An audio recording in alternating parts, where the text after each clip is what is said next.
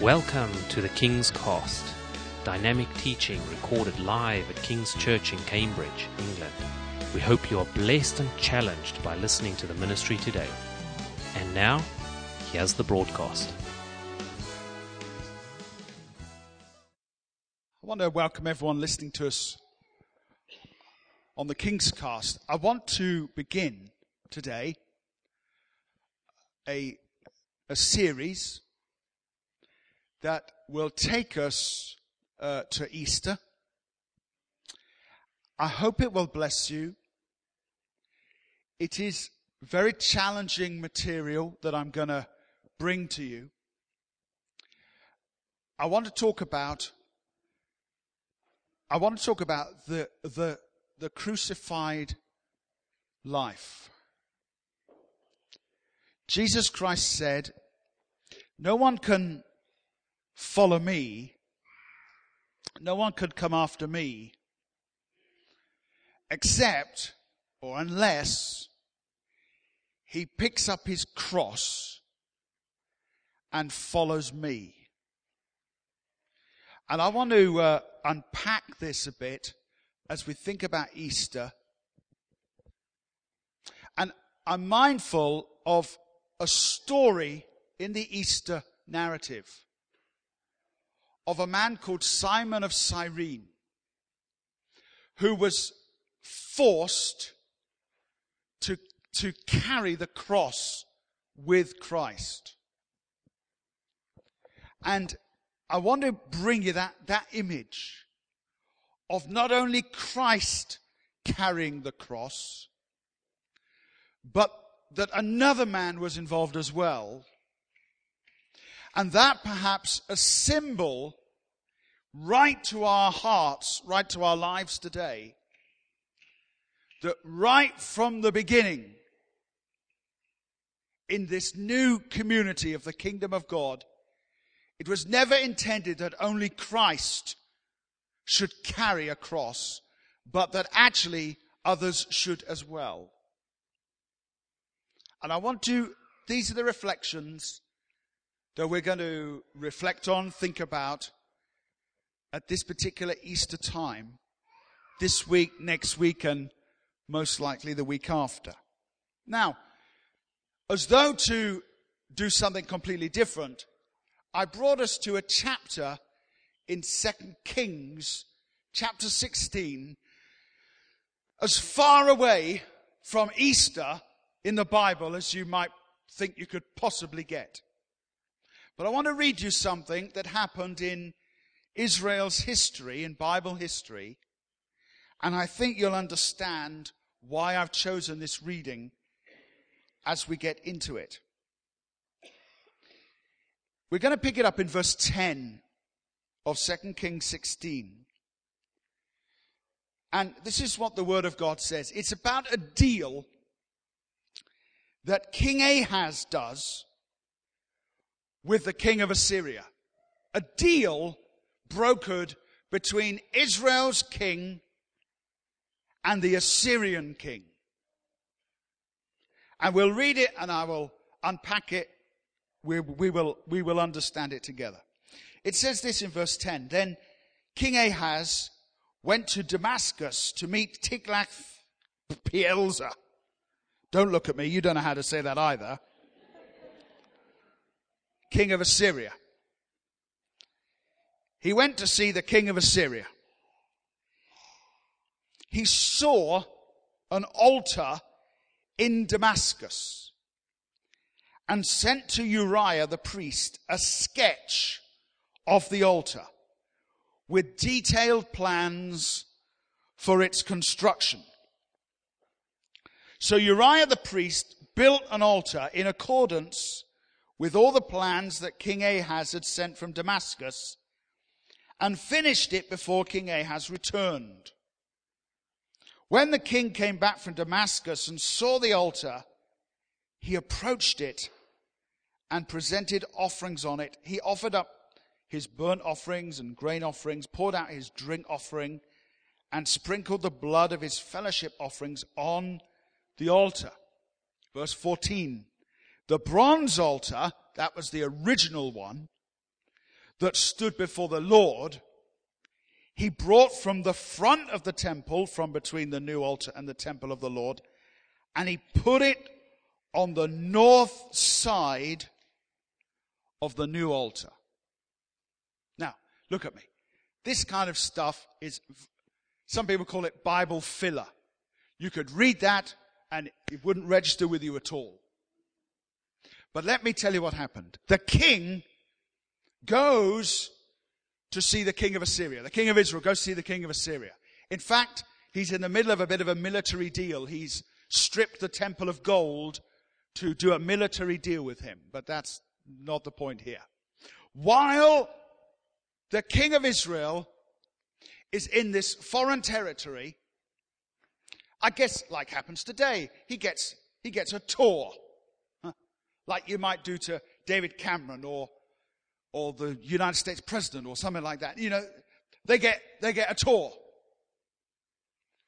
And so he gets a tour. And while he's on the tour, the king of Israel, Ahaz, he sees this altar that's in Assyria. A religious altar.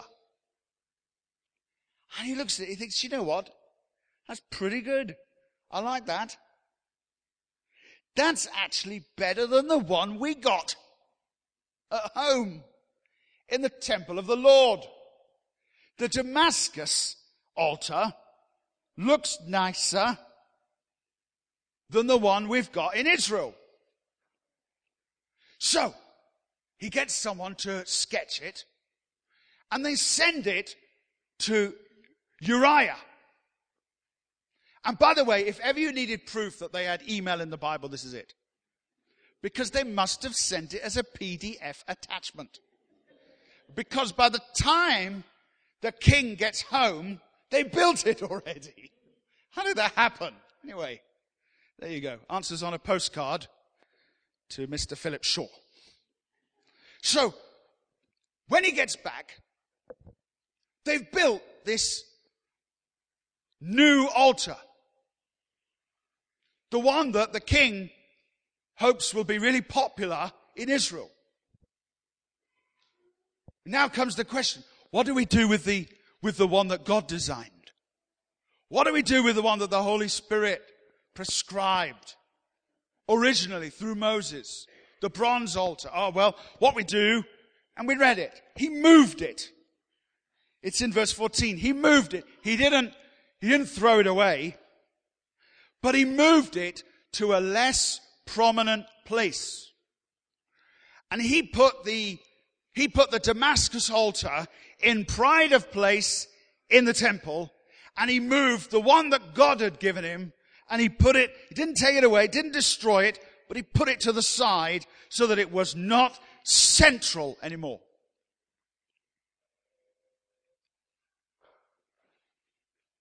I believe that he shouldn't have done that. The good news is he had a good king come after him who put it all right. Hezekiah. But I believe that in this very, very symbolic act, we can actually be guilty of some of the similar type of crime as this man committed. Similar mistake.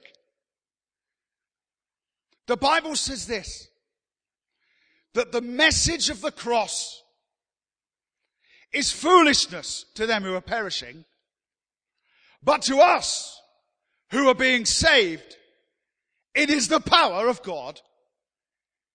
Can you say amen? And this king did what many Christians are tempted to do today, what many churches are tempted to do today, sometimes what some leaders are tempted to do today, which is this: to go into, if you like, the world and say, this looks nice, let's move this in to what we're doing, and let's take what God has prescribed, and we're not going to throw it out because we wouldn't dare do that, but we might push it over against the wall. And there is a kind of Christianity that is preached all over the Western world, and I'm afraid to say, not just in the West, that tries to play down the message of the cross of Christ and turns the gospel into something totally different. If you could just consider what Jesus meant when he said, if you would come after me, you must pick up your cross and follow me. If you could just consider what that means, because Jesus was clearly going to a place of execution. He's effectively saying, if you want to follow me, you have to be prepared for the electric chair, just like what's going to happen to me.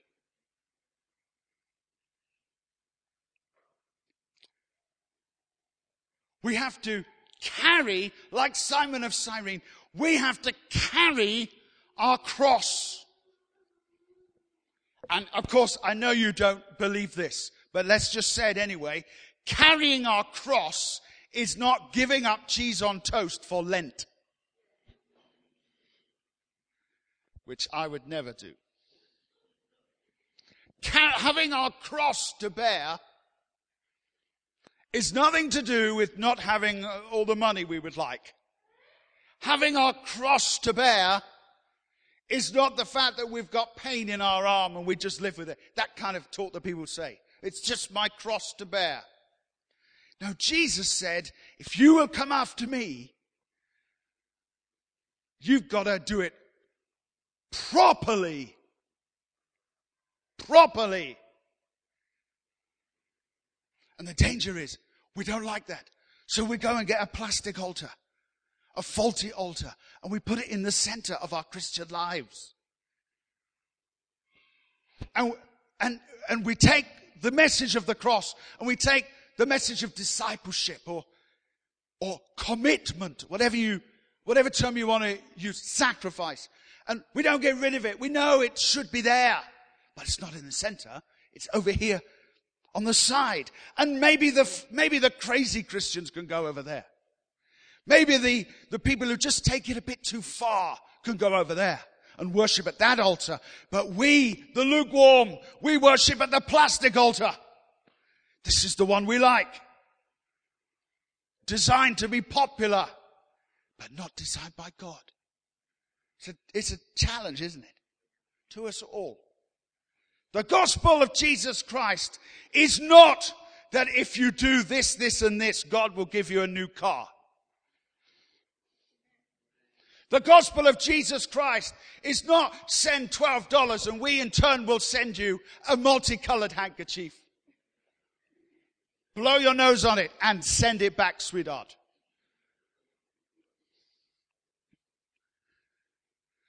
The gospel of Jesus Christ is that we all fall short of the glory of God. And we need the mercy of God. And the only way the mercy of God can be released is through a violent death submitted to by the Son of God himself.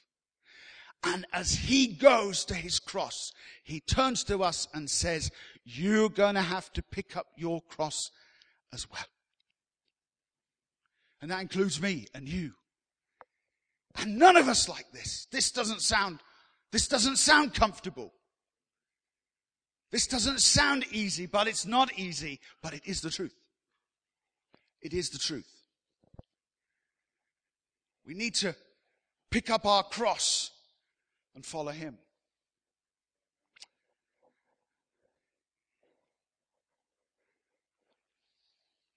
King Ahaz replaced the altar of God with a modern one. Today this can happen if we replace the message of the cross with something seemingly more popular. Galatians 2:20 says this, I have been crucified, says Paul, with Christ, and I no longer live. Jesus Christ now lives in me. Now here's my question. And here's what we want to explore in the next couple of weeks together. What does pick up your cross mean? Because at the moment, No one's going to come and knock on your door and execute you for being a Christian. When that day comes, then we preach that. Because that's exactly what was happening. But there has to be some way to say, well, what does carrying our cross mean? What does it mean? If it doesn't mean, giving up meat for Lent.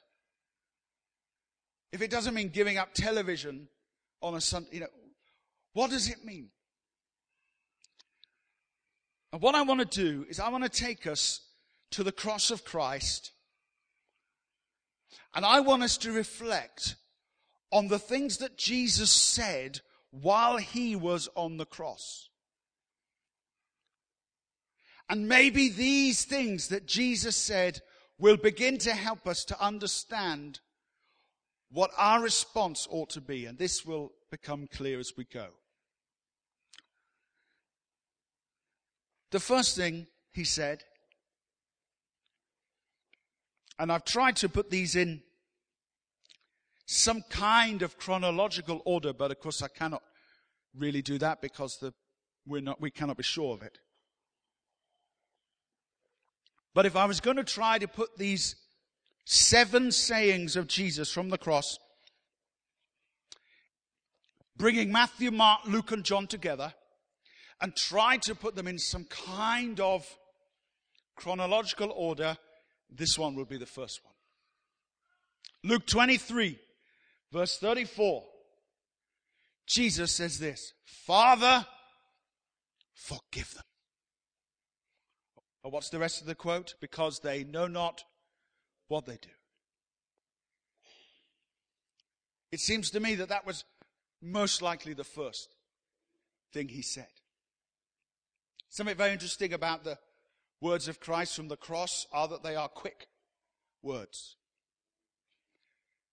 They are words that don't require much breath. I don't know if you ever thought about this before. But while a man is on a cross, he's fighting to breathe. The nearest equivalent to explain what it would be like to be on a cross in terms of your breath would be that it would be similar to having an asthma attack and trying to speak.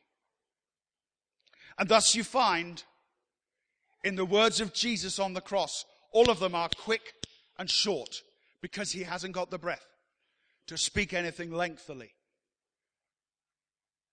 Son, behold your mother.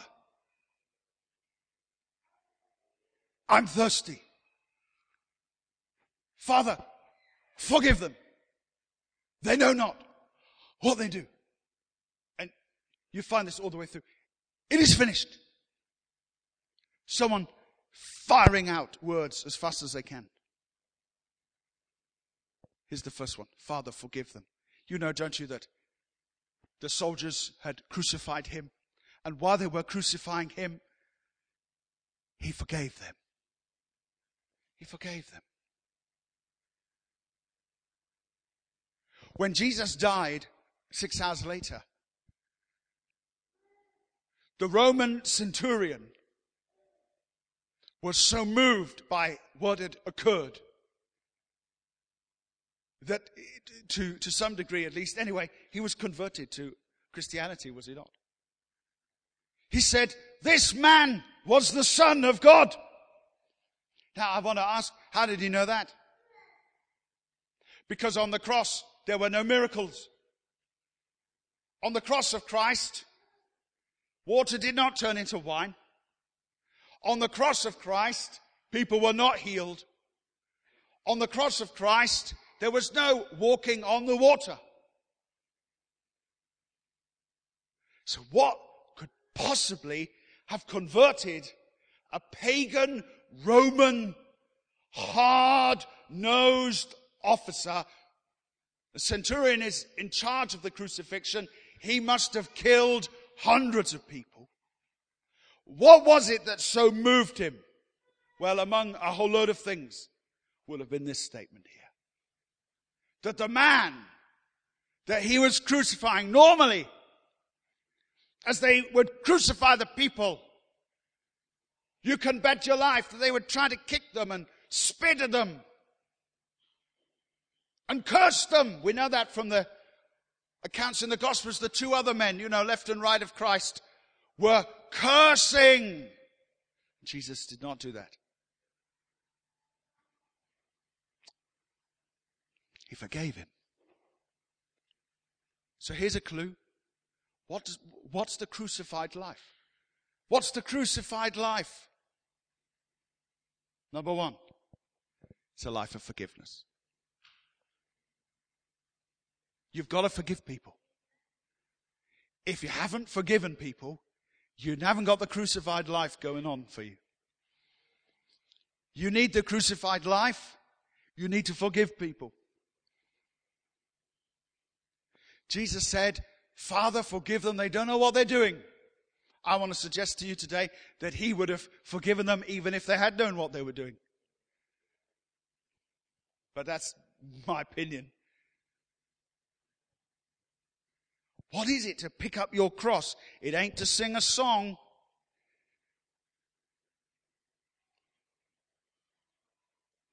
The crucified life is to give grace to your enemy. That's the crucified life. I remember many years ago, I think I told this story before. I was working in a church. I was like a steward in the church. I'm going back 15 years ago. And in this church, there was a safe. A safe, where you have money. And this was a big church. So in the safe, there was a lot of money. And I remember one time, the pastor of the church gave me the key to the safe. To have, permanently. I thought, this is amazing. Like the feeling of trust. That's amazing. It's like giving someone your PIN number, which you should never do. Not to anybody.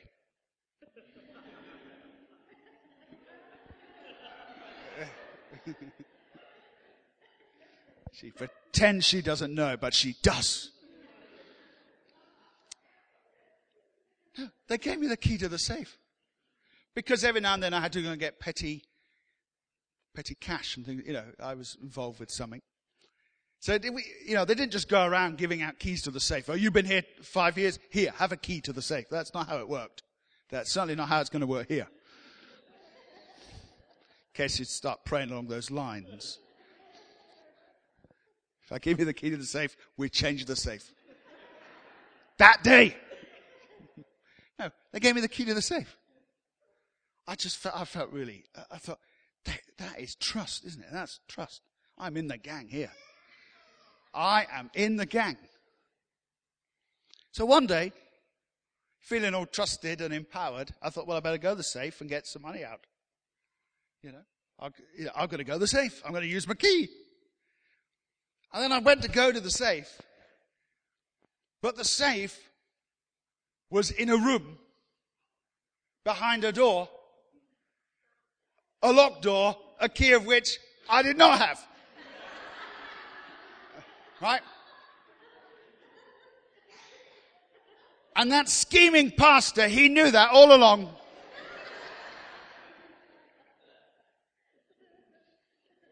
And I learned a lot from him. So I thought, this is useless.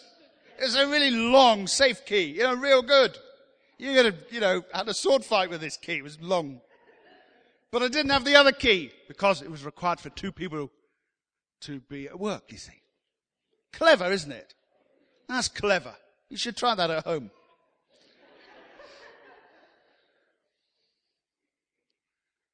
We're moving to a flat soon where the toilet is locked from the outside. Can anyone explain that to me? Because I won't be going in there for a long time.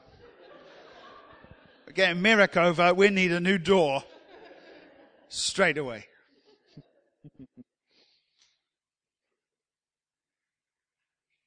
And the Lord spoke to me about this seemed to speak to me through it. Do you know, the key was like, think of it like your destiny, what God wants you to do, the gift of God in you. But you know what? Before you can use it, you have to have partnership with others. And I needed partnership with the treasurer of the church to access the safe. You think you've got something, but until you forgive people, you haven't got anything really. Because the Bible says that if we stand praying, but we have grievance with someone else, then our Father does not hear us. Am I telling the truth? Is that in the Bible? It sure is. Sure is. Father, forgive them. Forgive them. I've taught this all over the place, but let me just give you the 3 obstacles to forgiveness in most of our lives. Very quickly. Number 1, reasons why we don't forgive, because we're waiting for an apology of some kind. If they'll apologize, I'll forgive them. Well, guess what? Most people don't apologize for nothing. Is that true? A lot of people don't apologize for anything. Do you know what? Some of the people who've hurt you, they don't even know they have. Am I telling the truth? Most of the people who've hurt me in my life, they don't know they've hurt me. So they're not about to show up with a card and a box of chocolates and flowers to apologize to me, because they don't even know they did it. Maybe the person who's hurt you the most will apologize to you. For many of you, sometimes the people who've hurt us the most, they're not even alive anymore. So no apology is ever going to come. We have to forgive without an apology. Number 2, reason why we find it hard to forgive is because it's not fair. Sometimes we think if we forgive, it's like we're letting them off. You know, justice has not been done. Well, welcome to forgiveness. That's exactly what forgiveness is. Forgiveness is injustice committed. That's what it is. Forgiveness is always about injustice, and you on the blunt end of it. That's what it always is. If someone comes up to me at the end of the service today and punches me in the face and then says, "Oh, I don't know what happened. It might have been the devil."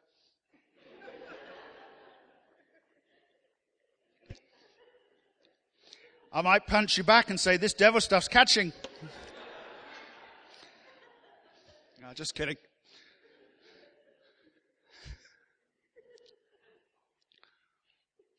If someone punches me and then says afterwards, "Oh, I'm so sorry," what do? I tell you, the Holy Spirit would come upon me and I would forgive them. But I'd go home with a sore face, wouldn't I? I would.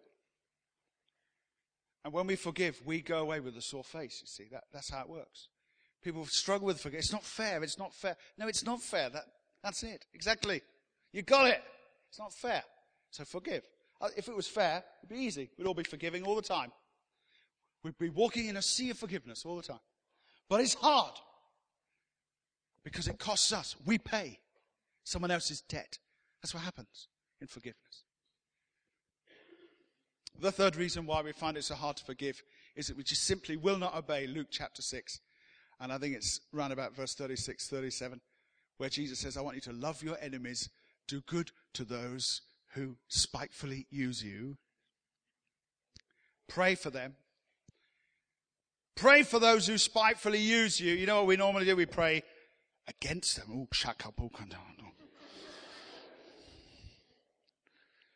Lord, show them the error of their ways. No, that's not what Jesus means. He means be a blessing to them. If we're going to live the crucified life, we're going to have to get on the cross.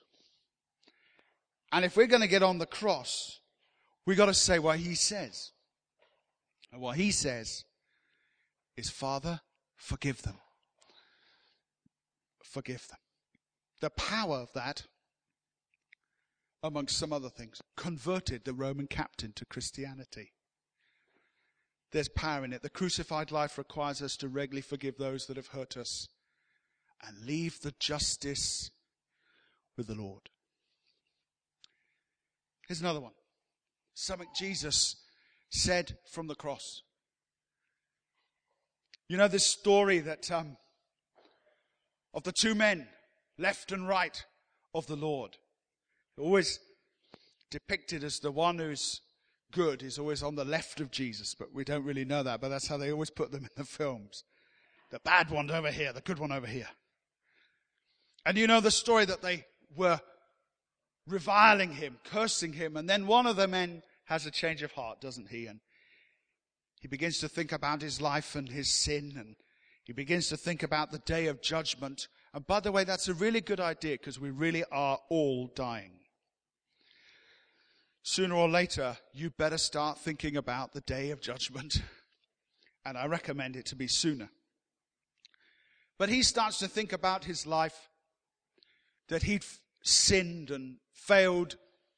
And so he looks to Jesus, and the Holy Spirit must reveal Jesus as the Savior. And he says, Lord, and he tells the other man, shut up, and he says, Lord, will you remember me? I want you to remember me when you come in your kingdom, when you come with your kingly power, one translation says. And this is what Jesus says to him. I tell you the truth. Go on, say it with me. Today you will be with me, come on, in paradise.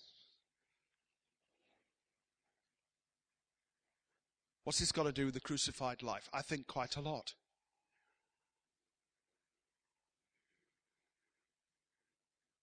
It's the worst time of Jesus' whole life. There was no worse time. The Bible says of Christ, the book of Isaiah, he was marred more than any man.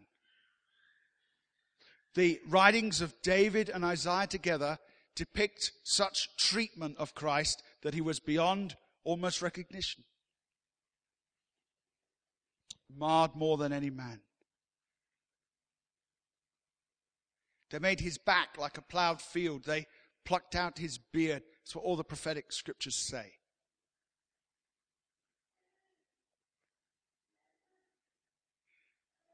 You haven't had a day as bad as this. Neither have I. You've not had a day as bad as he had that day. You may have a day as bad, but you've not had it yet. And yet, in the midst of his own problems, he's still got time for him. You see? That's the crucified life. The crucified person does not say, actually, can you leave me alone for a few months while I sort myself out and then I help you? Because I got my own problems at the moment. Well, how many of you know we all got our own problems at the moment? And in the next moment, we might have a few more problems. This was the worst hour and the worst set of hours in the life of Christ. But in this period of time, he still helps the man. Now, there were times, let's just be very clear, in the ministry of Jesus, when he said to the disciples, let's get away from the crowd and rest. Sometimes people talk about, well, I'm working 24/7. Well, you're not in line with God then, because even God is not asking humans to work 24/7 on anything. Sounds good, doesn't it? Oh, I'm a 24/7 kind of guy. Oh, yeah. Because God said 24/6. Anybody? Anyone with me? Or have you gone off for your seventh day somewhere else? No, there are times to rest. We used to have a doctor as part of this church, who I greatly respect. He's not among us now. But he used to be a doctor. And he found it very hard to come to church. Some of you doctors in the room may have the same experience. Because he used to come to church, people used to ask him, "Excuse me, are you a doctor?" "Well, I've got this.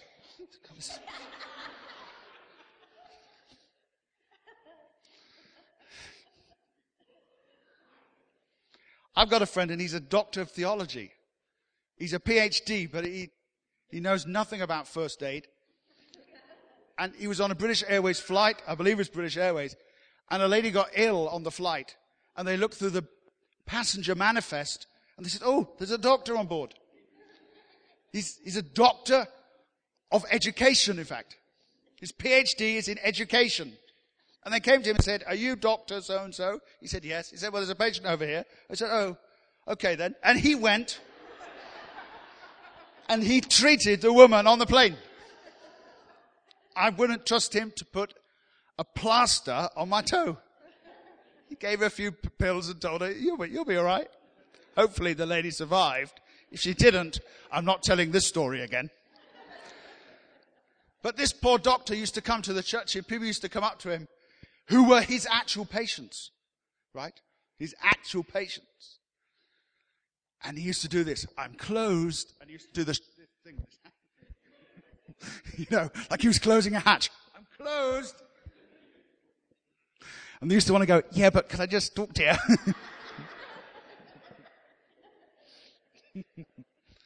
Oh, bless him. No wonder he left. He went to an even bigger church. There's probably more patience for him there. Hopefully he's still closed. No. There is actually a time to be closed. But let's be careful. Because you'd have thought that this was the time for Jesus to be closed, but it wasn't closed. You might be ill yourself, but you can still help someone. You might be depressed, you still help someone. You might be down on your luck, forgive the use of that phrase, but we all know what I mean. But you still help someone. You still help someone. That's the crucified life. It's to say, not my will, but yours be done. And it might be the will of God for you to be closed, but it might not be. Although we ourselves may be suffering, we must still be prepared to reach out to those who hurt around us with the Father's love. Don't you just love these people who go into hospital, they're as sick as anything, and yet when you go and visit them, they're going around the ward talking to everybody. You want to say to them, "Shouldn't you be in the bed over there?" "Yes, but look, I've been chatting with this lady about the Lord Jesus. I've been encouraging her to read her Gideon Bible." See, because when the flesh is weak, the spirit is still willing. So you want to carry the cross? Really? You really want to be a disciple of Jesus properly? Sure you do. Sometimes that means you have to go the extra mile, even when you're having a bad time. Shall I do one more? All those in favour say aye. One more.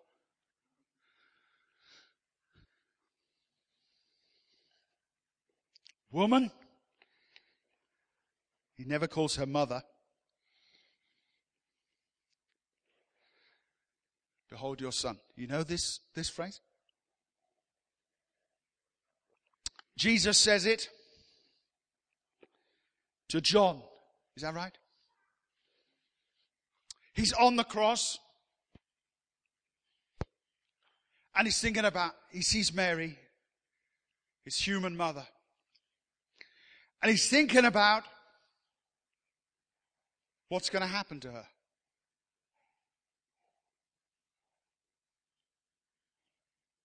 But he's not just thinking about Mummy. He's thinking about his best friend and all, John. What's going to happen to John now that I am, of course he was going to be raised and go back to heaven. But now that I'm gone, what's going to happen to John? And what's going to happen to Mary? And he sees them, they are together, and in these last few minutes, hours of his life, he pairs them up together. And he says to his mother, I want you to look after this man as though he were your son. And he says to John, I want you to accept Mary as though she were your mother. Had this happen recently in my own family where, a number of my relatives died in a short period of time. And my cousin went to my mum and said, will you be my mum now? Will you be my mum now? God bless him.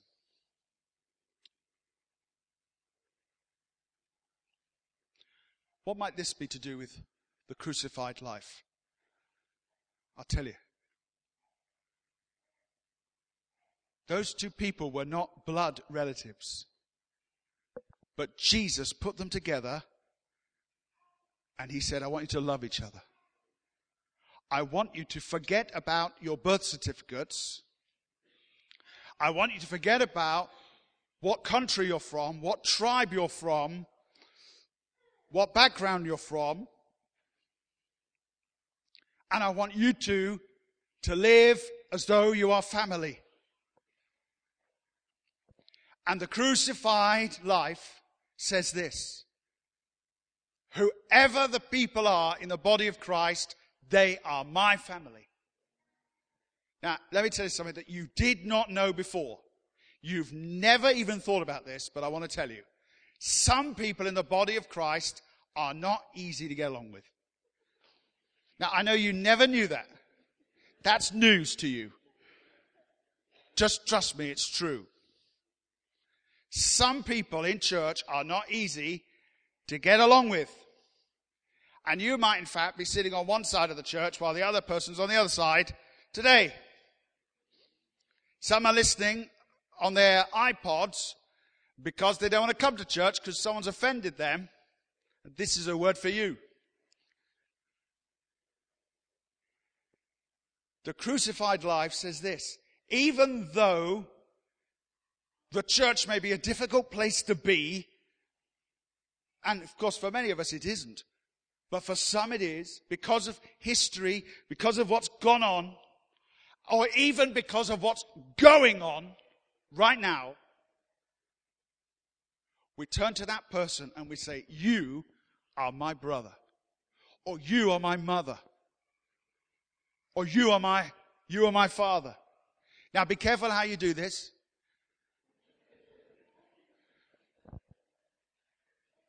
Because this is King's Church. It's not Jeremy Kyle.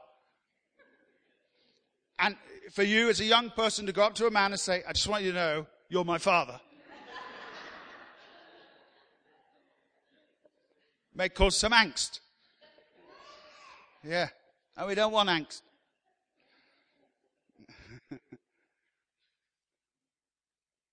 We accept one another.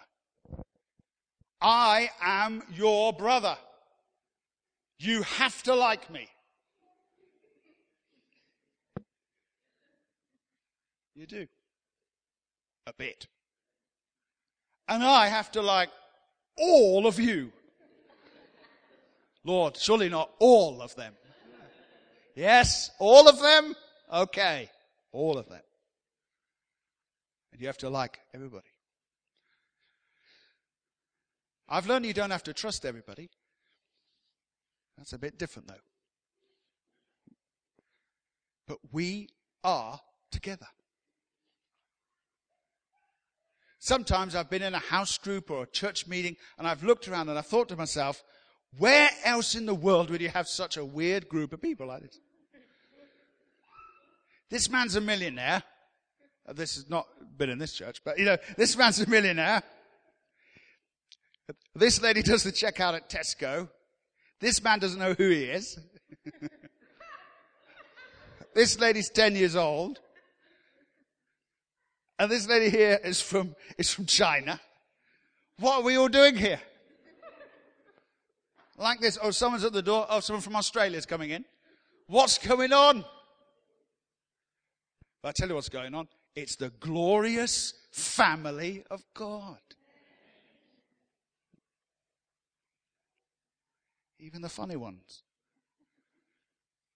are in the family of God. Now you tell me who the funny ones are. You have your own view. Some Christians are nasty, I know that. Some Christians, I wouldn't trust them very much. But we have to accept one another.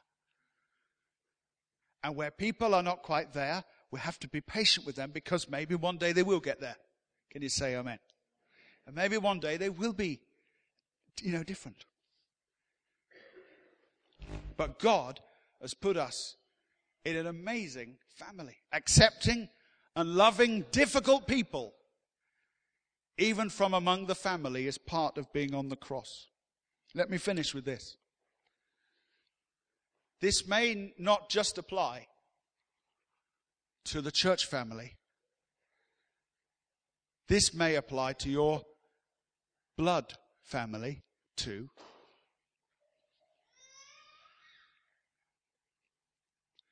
God wants you to love your mother,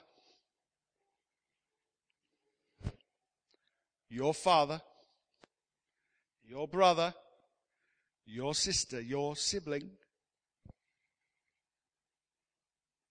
God wants you to love your children.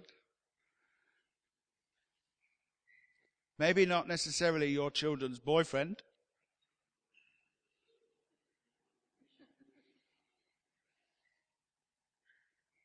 But in the crucified life, we love each other. In the crucified life, we care about each other. You're not allowed to have enemies in this kingdom. Not enemies. Not like that. So I want to encourage you today. We'll pick this up and finish it next time. But if we're going to carry the cross, if we're going to be the real deal, not just bring in the plastic altar that's easier or more attractive on the eye and move the crucified life to the side, but if we're going to have the cross as a major part of our lives, if we're going to be like Simon of Cyrene and carry it, then we're going to have to do what Jesus did on the cross. We are going to have to forgive those who've offended us. We're going to have to reach out to people even when we're struggling ourselves. And we're going to have to be part of the solution of bringing unity to the body of Jesus. It's beautiful what the Lord says. In Ephesians, he says this: I want you to keep the unity. He never tells us to make unity. He never tells us to form unity. He just tells us to keep the unity, because unity is the Spirit's default. So make every effort to keep the unity of the Spirit in the bond of peace. That might mean you have to shut your mouth sometimes. That might mean you have to, I want to say this, but I'm not going to say it. That might mean, I feel like I want to explode, but I'm not going to. It's all part of being the solution to this wonderful family that God has placed us in. Thank you for listening, and we trust that the Word of God has inspired you today. For further information about King's Church, or to access our large archive of other recordings, go to www.kingscambridge.org. If you're listening on iTunes, we would love you to leave us some feedback. God bless and goodbye.